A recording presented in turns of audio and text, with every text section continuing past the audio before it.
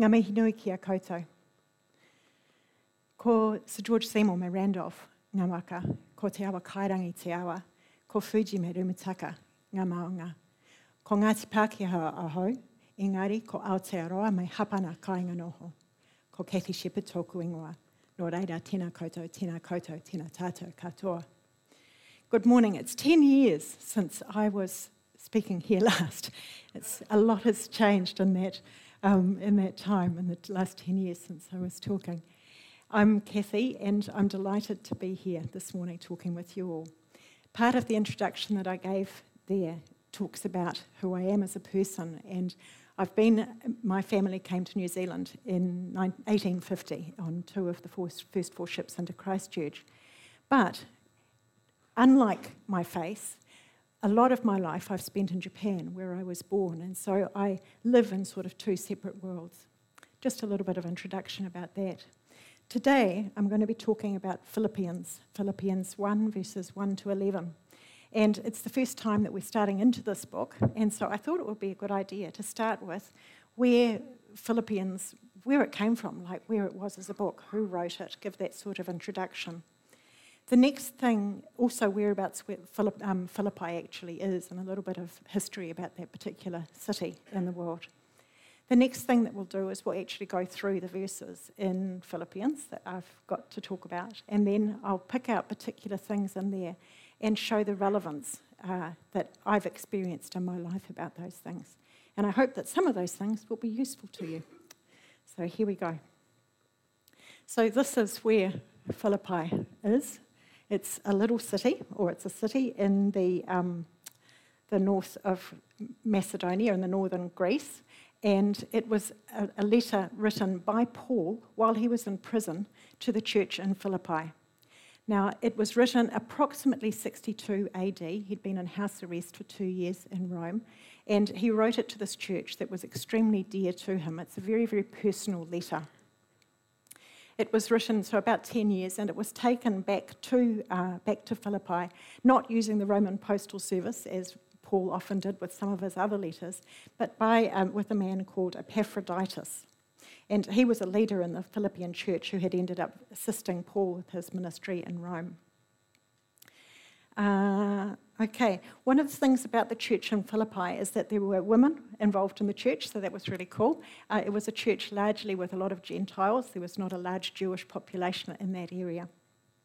So, but there were some Judaizers, some of those Jewish legalists in that church, and so part of Philippians warns about that.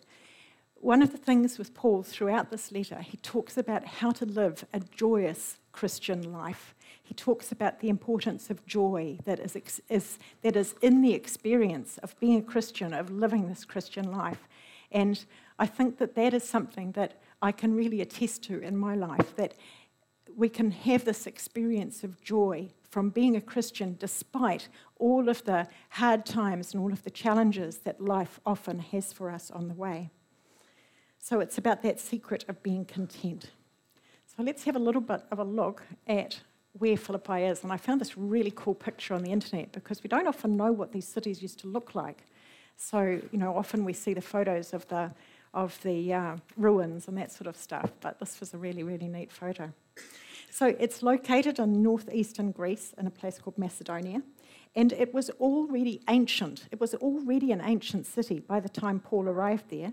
And when Paul got there, it was about 49 CE, or 49 AD. But this city was around from the 4th century BC, and it was occupied by the Thracians.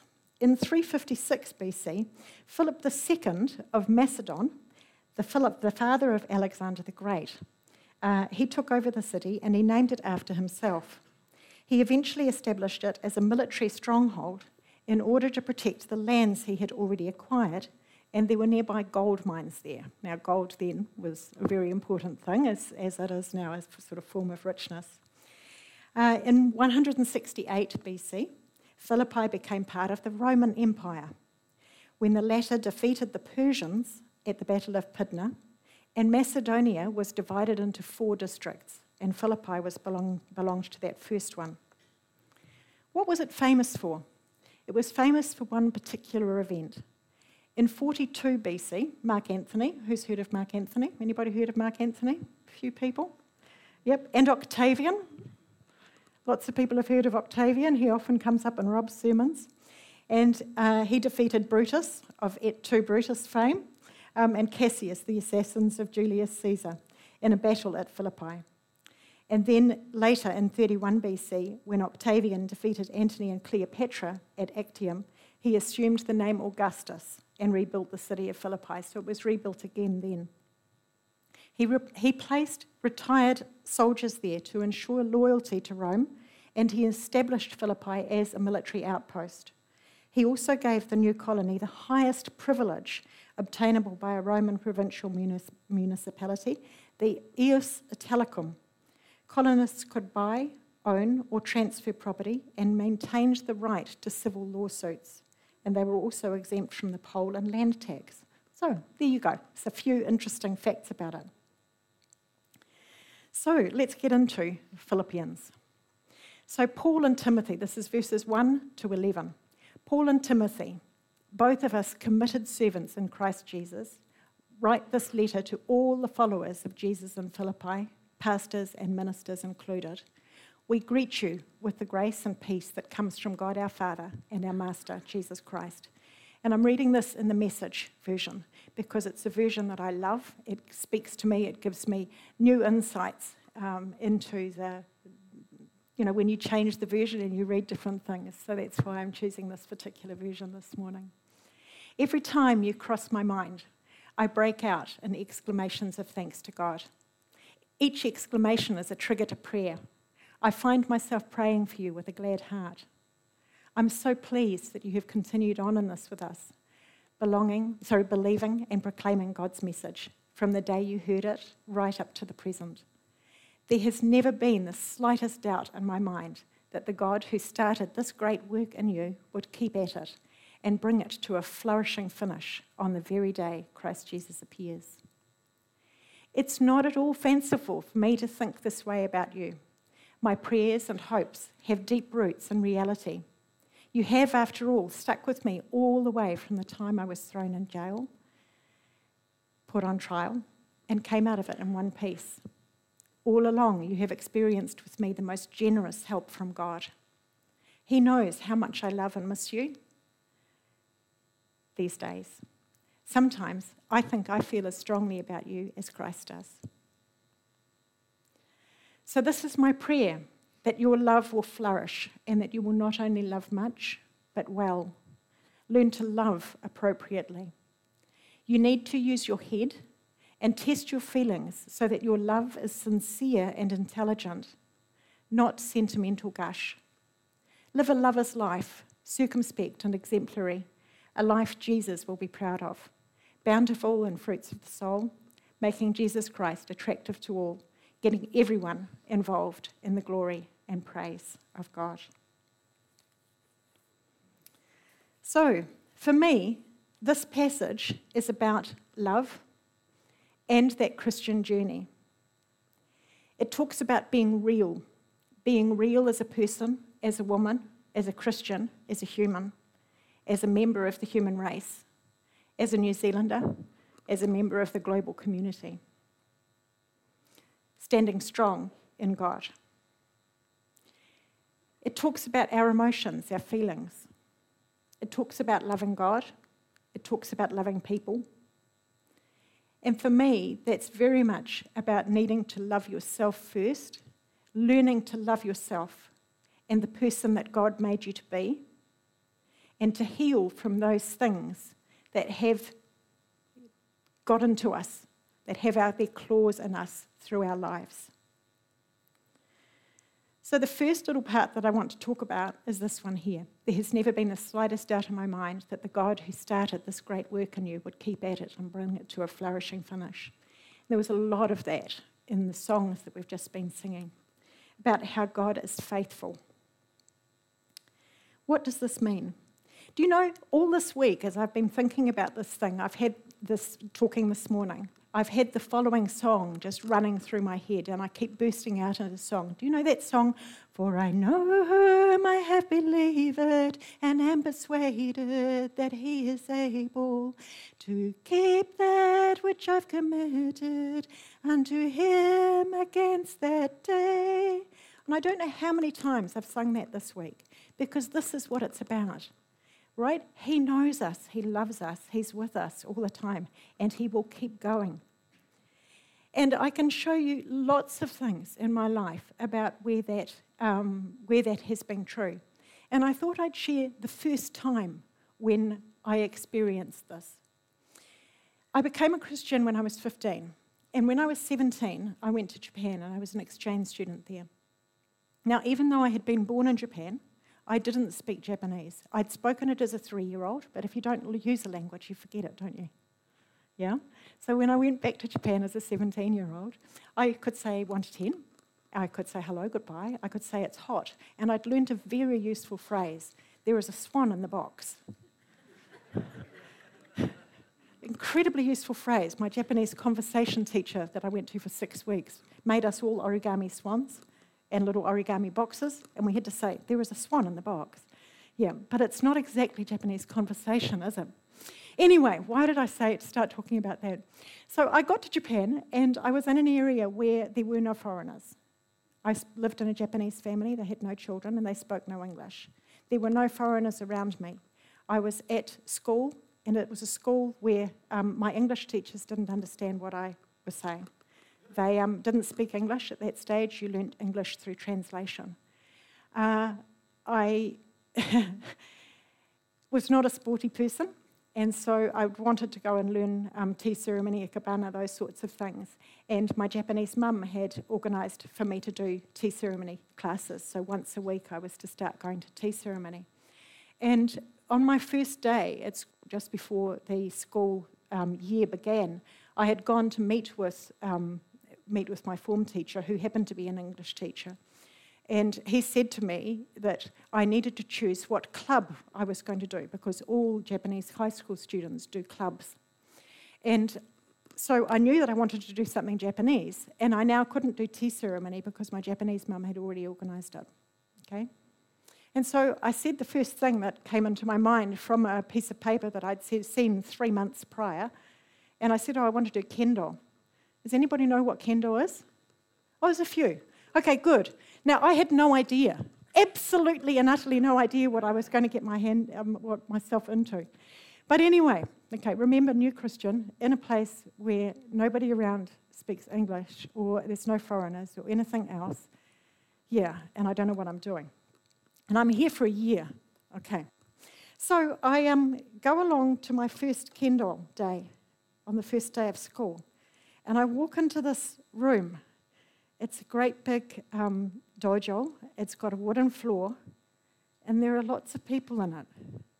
And they're dressed in full armour, like great big white and blue for the, there was a combination of blue and white flowing trousers, like those, the samurai trousers, you know, those great big trousers. And then they had shorter things on. And then they had this breastplate. And they had a cloth padded, a real padded thing around here.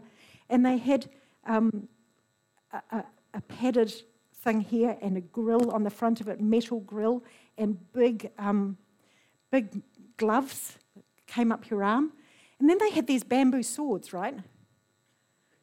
And they're screaming at each other, and they're running towards each other and bashing each other over the head while they're screaming. And I was thinking, my goodness, what on earth am I doing? But one of the things about being in Japan is that if you sign up for something, that's it, you commit it. You can't get out. And so there I am, sitting there at the beginning of the year going, my goodness, this is going to be interesting, because this was on every day. School was 6 days a week. So Monday to Friday was 2 hours a day of kendo. Saturday was 3 hours. And Sunday could often be up to 6 hours, as we went to different schools, for not every week, but often to other schools for practice tournaments. And through the summer holidays as well, 3 hours a day. Yeah, through the winter holidays as well, 3 hours a day. Yeah, it's very simple. Not. Anyway, so why am I telling you this and why is God faithful? Because what I had to do as part of tea ceremony and as part of Kendall was at the beginning and the end of every session, we had to line up in a line. We had to sit down on the floor, and the teacher was in front of us, and all of us were in a big long line. And we had to, as is very often in Japan, bowing is your way of showing respect, it's your way of greetings and so on. And within the Kendall environment, you go down like this, right? Which is fine. And then we had to turn. And over on the wall over there was a shrine. And we had to do the same. And then we had to turn back and bow to the teacher again. And in tea ceremony, when I walked in that first month, every month there was an alcove there, and there was a decoration on the wall in the corner in that alcove. And that first month, the scroll up on the wall was the founder of the tea ceremony, the particular group that I was, this particular style that I was learning. And again, coming into the room and going over to there and showing your respect of the alcove, the things that were there. Now, as a young Christian, that screwed me up totally and utterly, as you can imagine, because there was nothing that I could do about it. I couldn't say, I couldn't explain, I couldn't do anything at all. And it was screwing me up inside. So after about 6 weeks of doing that every day, right? And this was at the beginning and the end. And each time praying to God, right, what do I do? I'm not praying to the thing that's in there, I'm praying to you. And in the end of 6 weeks, I said to him, God, I can't cope with this anymore. What can I do? Please look after me through this year and take me back when I get back to New Zealand. And then I went through the year. And I know that he was with me. I got back to New Zealand on the Saturday evening. On Monday evening, I went to see a friend, and it was very, very clear that that was the night that God was saying, right, you're back in New Zealand, what are you going to do? Needless to say, I said, God, I'm with you. Thank you. Thank you for looking after me, and I'm with you. And I know that he is faithful. He looked after me for that year through all those different situations and called me back to him.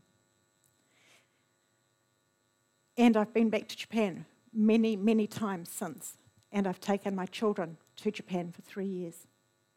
I've learnt a lot, and I love that country. There are amazing Christians there as well. And yeah, anyway, so why did I tell that story? Because that was the first time that I experienced how faithful God is. And there are many, many other stories that I could tell you of times in my life. Many challenges that I've had with our children.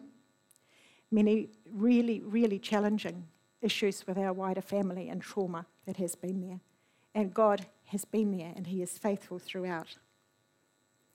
Over the years too, I have had doubt in my faith because of often things that we are told by people and by different understandings of things. And so through this journey, what I have done is I have looked to God, because he is the only one that knows us. He is the only one that is faithful throughout all of this. People can always let us down. So, what are two things that have been incredibly important to me through this? One of them is Psalm 139, and I don't know whether you've read it recently, but it is the most incredible psalm, because we often talk about, like in that Footprints poem, for example, we often talk about, where were you, God? Where were you in this? And we often try and move away from God. But this is what this verse says, this psalm says. You have searched me, Lord, and you know me. You know when I sit and when I rise. You perceive my thoughts from afar. You discern my going out and my lying down. You are familiar with all my ways. We can't hide from him, can we? He knows all of us. He knows us right into the middle. Before a word is on my tongue, you know it, Lord, completely. You hem me in behind and before, and you lay your hand upon me. Such knowledge is too wonderful for me, too lofty for me to attain. Where can I go from your spirit? Where can I flee from your presence? If I go up to the heavens, you are there. If I make my bed in the depths, you are there. If I rise on the wings of the dawn, if I settle on the far side of the sea, even there your hand will guide me. Your right hand will hold me fast. If I say, surely the darkness will hide me and the light will become night around me, try and hide. Even the darkness will not be dark to you. The night will shine like the day, for darkness is as light as you. For you created my inmost being. You knit me together in my mother's womb. I praise you because I am fearfully and wonderfully made. Your works are wonderful. I know that full well. My frame was not hidden from you when I was made in the secret place, when I was woven together in the depths of the earth. Your eyes saw my unformed body. All the days ordained for me were written in your book, before one of them came to be. How precious to me are your thoughts, God. How vast is the sum of them. Were I to count them, they would outnumber the grains of sand. When I am awake, I am still with you. So can you see from that how much God loves you? And the thing is that he loves every single one of us. Have a look around this church. Have a look around at the people. I often do this when I'm sitting in church. I just stop and I just look around. And I look around and what I see is incredible people, all of whom are made by God. And all of you were made with a purpose. God loves you. He made you. He made you with a purpose, and he never makes mistakes. No matter how much we feel inside that we're not worthy and so on, he loves you. He made you. He made you for a purpose, and he never makes mistakes. Micah 6:8 is another really short verse that has been really useful for me as I've questioned a lot of things over my life. And he said, he has shown you, O man, what is good. And what does the Lord require of you? To act justly, to love mercy, and to walk humbly with your God. So, moving on to the next part here. So this is my prayer, that your love will flourish, and that you will not only love much, but well. Learn to love appropriately. What does it mean that our love needs to flourish? Not only love much, but love well. He talks about the greatest commandment being loving God and loving people. For me, loving people is about learning to see, to understand, to respect, and value that difference in others. They too are God's creations, made by him for a purpose. So often we judge other people instead of trying to understand and support them. He aha te mea nui o te ao. He tangata, he tangata, he tangata. What is the most important thing in the world? It is people. It is people. It is people. People can be they can give us the most joy in our lives, and they can also give us the most pain. Do you agree with that? I can see quite a few people nodding on that. We can't change other people. We can only change ourselves. We can learn more about ourselves and others and do our best to understand others.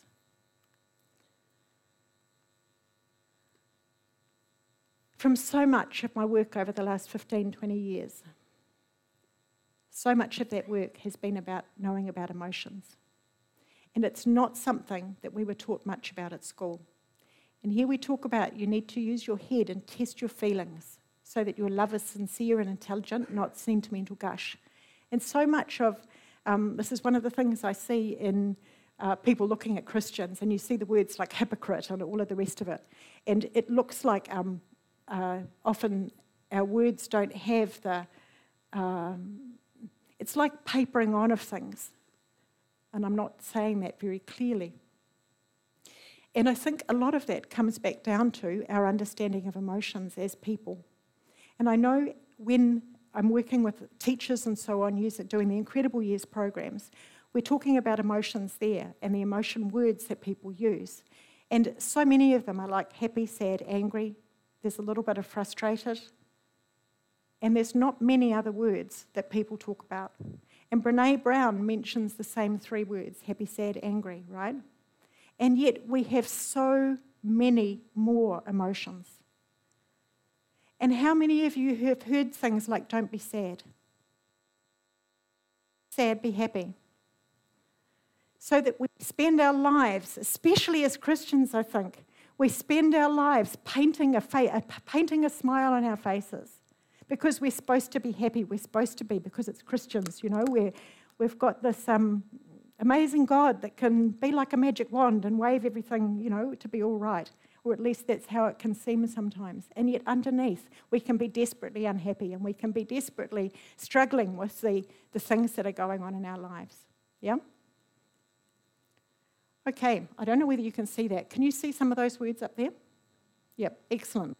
So this is a piece of paper from Riders and Elephants, and they have a deck. We've created a deck of cards called the Emotional Culture Deck. And it is a deck that is being used, a game, if you like, that is being used to help people understand emotions. It's not just about knowing their names, way beyond happy, sad, angry, but also then about knowing what those emotions feel like in ourselves and also what they look like in others. And then it's about knowing, okay, what do we do with them? Because, if we're feeling sad, don't be sad, it's not going to help. But actually, when we are sad, what can we do to move through it? Because when we know our emotions, and we know what to do with them, and we name them, then we can move through them, right? But when we have that emotion and we don't want to feel it because it's really uncomfortable and we squash it down inside us, it stays there and it festers, right? And over the years, it becomes harder and harder and harder and harder and harder. And then it erupts. And it's really damaging for the people, for that particular person, and often for the people around them. So going back to this is about knowing about your feelings. What I'd like you to do is to look at that particular group of words that are up on the thing and think back over the last week. So last Sunday right through to this Sunday. And what is one emotion that best describes how you have felt over the last week?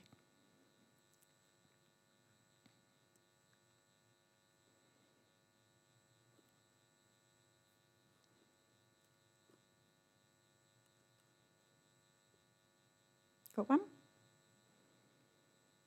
This might be a little bit dangerous, but have a little chat to the person next door to you about that word and why you feel that word.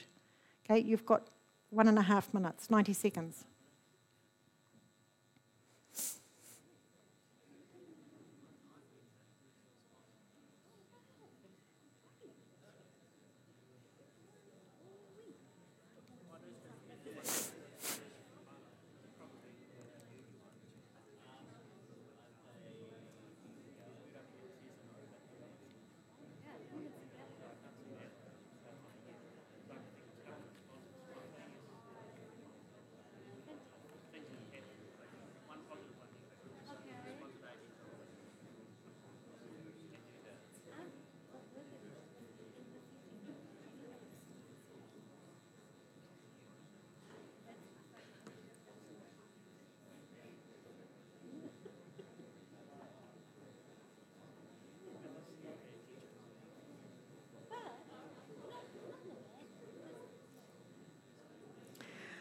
Okay, are you ready for the next? Right, try it again. Choose one. Find one that best describes how you felt this last week.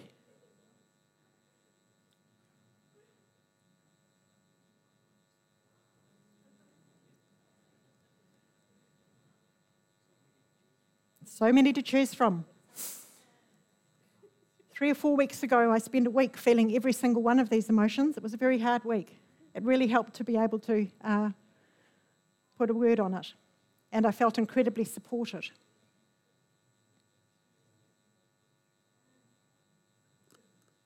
Okay, got one? Have a chat with the person next door to you about why you felt this week.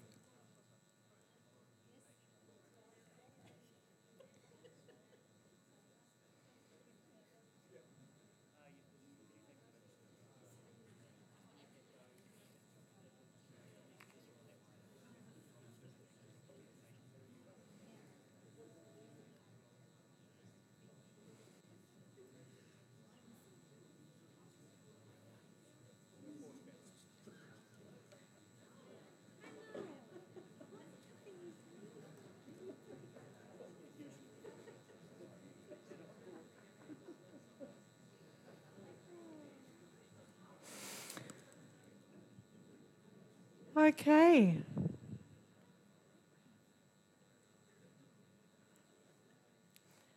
So, how was that? It's uncomfortable, isn't it? It's uncomfortable thinking about those more challenging emotions, if you like. And yet they are a part of who we are as people. Some of those words are so similar to each other, and yet they are slightly different. And there is huge power for us as people knowing the names of each of them and what they feel like and being able to identify those strategies to be able to move through them. What that ability gives us as people is the ability to be authentic, right? To be real. And people in this world are craving authenticity.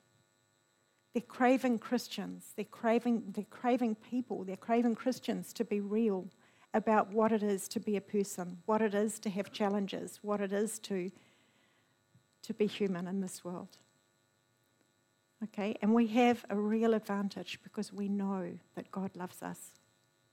We know that we were created for a purpose. We know that He never makes mistakes. And we feel these things. Pretty cool, eh? Okay, so I'm going to go back to this one. Choose one for this week. What do you want to feel for this week? You don't have to tell anybody this, but just choose one for this week. What do you want to feel going into this week?